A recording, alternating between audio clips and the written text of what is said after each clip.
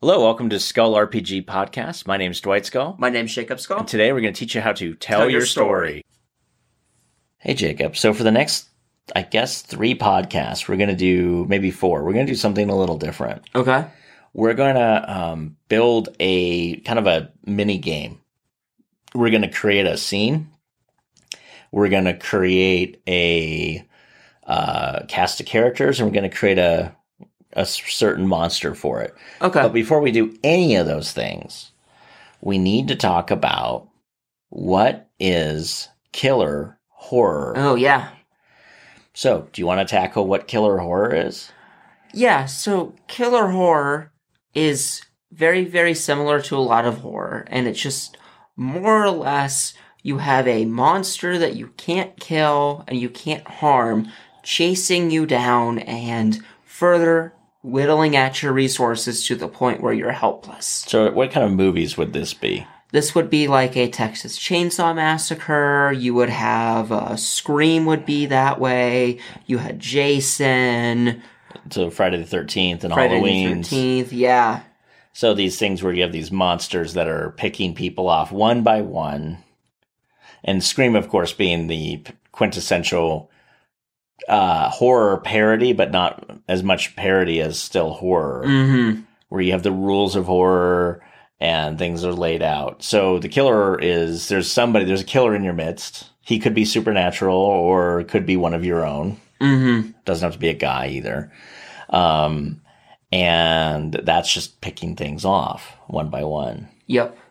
So what I like about killer horror and as a general genre, in gaming especially, is that you can build in a lot of air of suspense and mystery. Mm-hmm. And how you do that in general, so before we get into any specifics on a game that we're going to kind of help you create, is you want to have let's just talk about the basic elements. You need a scene that's a closed loop scene. And a closed loop is, I've covered it before, but a closed loop is an area where you can't get out of. Yep. So it's actually why I love 1980s television. Also, probably because I was in elementary school in the 80s, and you always kind of fondly remember the decade that you were in elementary school because life was free and clear and no taxes or job or any, and hormones hadn't hit, so you don't have like heartbreak. But that said, one of the cool things that I liked about that era is because so many of the shows around Halloween would have a snowstorm. And since, we're from Colorado, we've seen snowstorms where we've been snowed in for a couple of days. And then so they're snowed in a in a cabin where they were going to go skiing. And then the power goes out and the electricity is flaky, but the phones are cut. And so now you're stuck, right? Yep. The nearest person is miles away. And if you try to go get them, you'll die. Yep. You need to be able to have a closed loop so nobody can go and get help. I mean, that's why how many cars don't start magically in those movies? Exactly. Oh, we found a car and it doesn't work. There's actually a really hilarious Geico commercial on the television right now where there's a group of 5 or 6 kids screaming, and there's a Jason-like character there. Just go hide behind the rusty chainsaws because you make all the bad decisions in a horror movie. Exactly. But one of the options was, why don't we just get in the running car? And the answer was that's too obvious. I guess you're right. We'll go hide behind the wall of rusty chainsaws, and then the murderer guy's like, what is going on? This is so easy, That said, this is exactly what you need though, is this closed loop. You can't escape. So it works really well for players that, if you're playing in a D&D setting or any kind of magical setting where they have the ability to teleport or move into different planes of dimensions and stuff, that needs to be you need to do this before they get that spell. Mm-hmm. Otherwise, it's too easy. So you need to put them in a situation where they can't leave. And actually, Endurance Elements is a really good one. So you have your scene. You have to come up with a closed loop. Okay. The next thing you need is a killer. So one way to do the killer, of course, is to put them in a room with other NPCs of equal level. And you can do the typical kind of murder mystery dinner trope type of thing. You know, the lights go out, someone gets killed, and it's obviously somebody in this room has killed them. That's one way to go. The other thing you can do is combine it with monster horror. Mm-hmm. Monster horror is fun because now there's a monster stalking you. But to do that, that monster has to have some pretty cool abilities. So one would be invisibility. Yep. Could you think of another one you'd maybe want to have on a monster like that?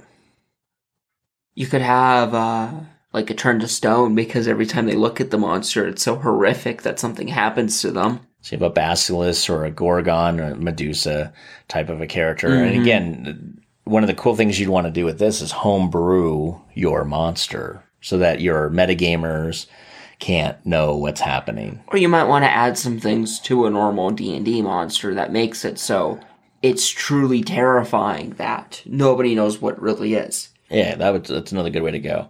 Right, where their lores kind of give them ideas of what things could be, but not like, oh, you know that this is that doesn't work in this game scenario. Yeah, make it more legendary, going back to like standard myths. Yeah. There's only 1 or 2 Cyclopses running around because they're not really a normal animal. Right. There's hundreds of wolves around, but there's not a handful of these things out. They're legendary. Right, so then maybe the DC to even know what the heck it is like a 35. Yeah. And your 5th level character's not even going to come close. Mm-hmm. I mean, and they can look at, they might know, you could give them a list of monsters it could be. Like, you know that there are monsters that turn things to stone, like this, and this. But none of these seem to fit what you know. And we're done. We move on. It has similar traits, but it's not it. Exactly. Close, but no cigar. It could be a basilisk, except that this thing looked like it used the door. Oh, well, I guess a Gorgon or a Medusa is still up for grabs. Yeah, I guess it could be.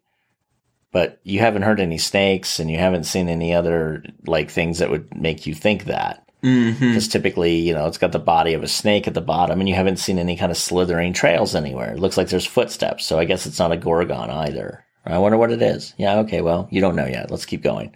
Yep. So you got your monster, you got your scene, and then the last thing you need is you need a cast of NPCs that look and act very suspicious.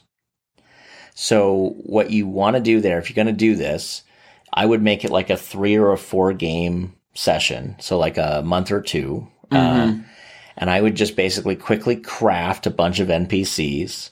I'd give them motives and I'd give them abilities that would allow them to basically be able to emulate one of the things that the monster can do, but not all of the things the monster can do.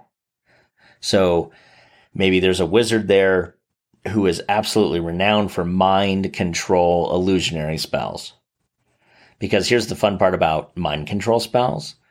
Is what you saw actually what you saw? How would you know? Yep. And that's the fun part about it. And you can actually, this is an interesting concept that we did in a Night's Black Agents game. I'm going to throw it out here just as an example of what you could do in a D&D. It's a little unfair, but if you get your players buy-in just for this one session to do things just a little unorthodox, I think it could work really well. Where you tell the story just a little bit backwards. So it's kind of like, oh, then you guys go into a dinner party. I remember Cool. this. And then you go, I won't do that exact one, but like, oh, you guys go to a dinner party. Cool. It's like, okay, you wake up the next morning. Let's find out what you all remember. And instead of playing out the dinner party, you do a couple of rolls and then you tell them what they remember from the night before. And this allows you to cloud their judgment, influence their opinions, and change their minds on stuff without them actually knowing what really happened. As opposed to, then you see the crazy monster and it looks like this and it jumped out. And then all of you make a will save. Okay, you failed the will. You don't remember this the next morning. Well, of course the players are going to remember it because they heard it. Going the backwards route allows you to actually play with the concept that maybe the monster is messing with people's minds. Yeah. And no one really knows, especially if you make them do 10 rolls. And just in your brain, you just go, okay, roll number 6 is the only roll that actually matters. Okay, guys, start rolling me. I need 10 rolls. Tell me what all you have on the first round. Okay, thank you. Second round. And you keep going. Then you get to round 6. You're like, cool. Only one of them made it. So I'm going to give them 5 different stories because, one for each of my 5 players or 4, whoever you have. And each of those stories is going to look different. And now the question is, who was right? So that's the beginning. So stay tuned for the next couple of episodes because we're going to actually really just flesh this whole thing out. Hey, thanks for listening. And for more resources, please go to skullrpg.com.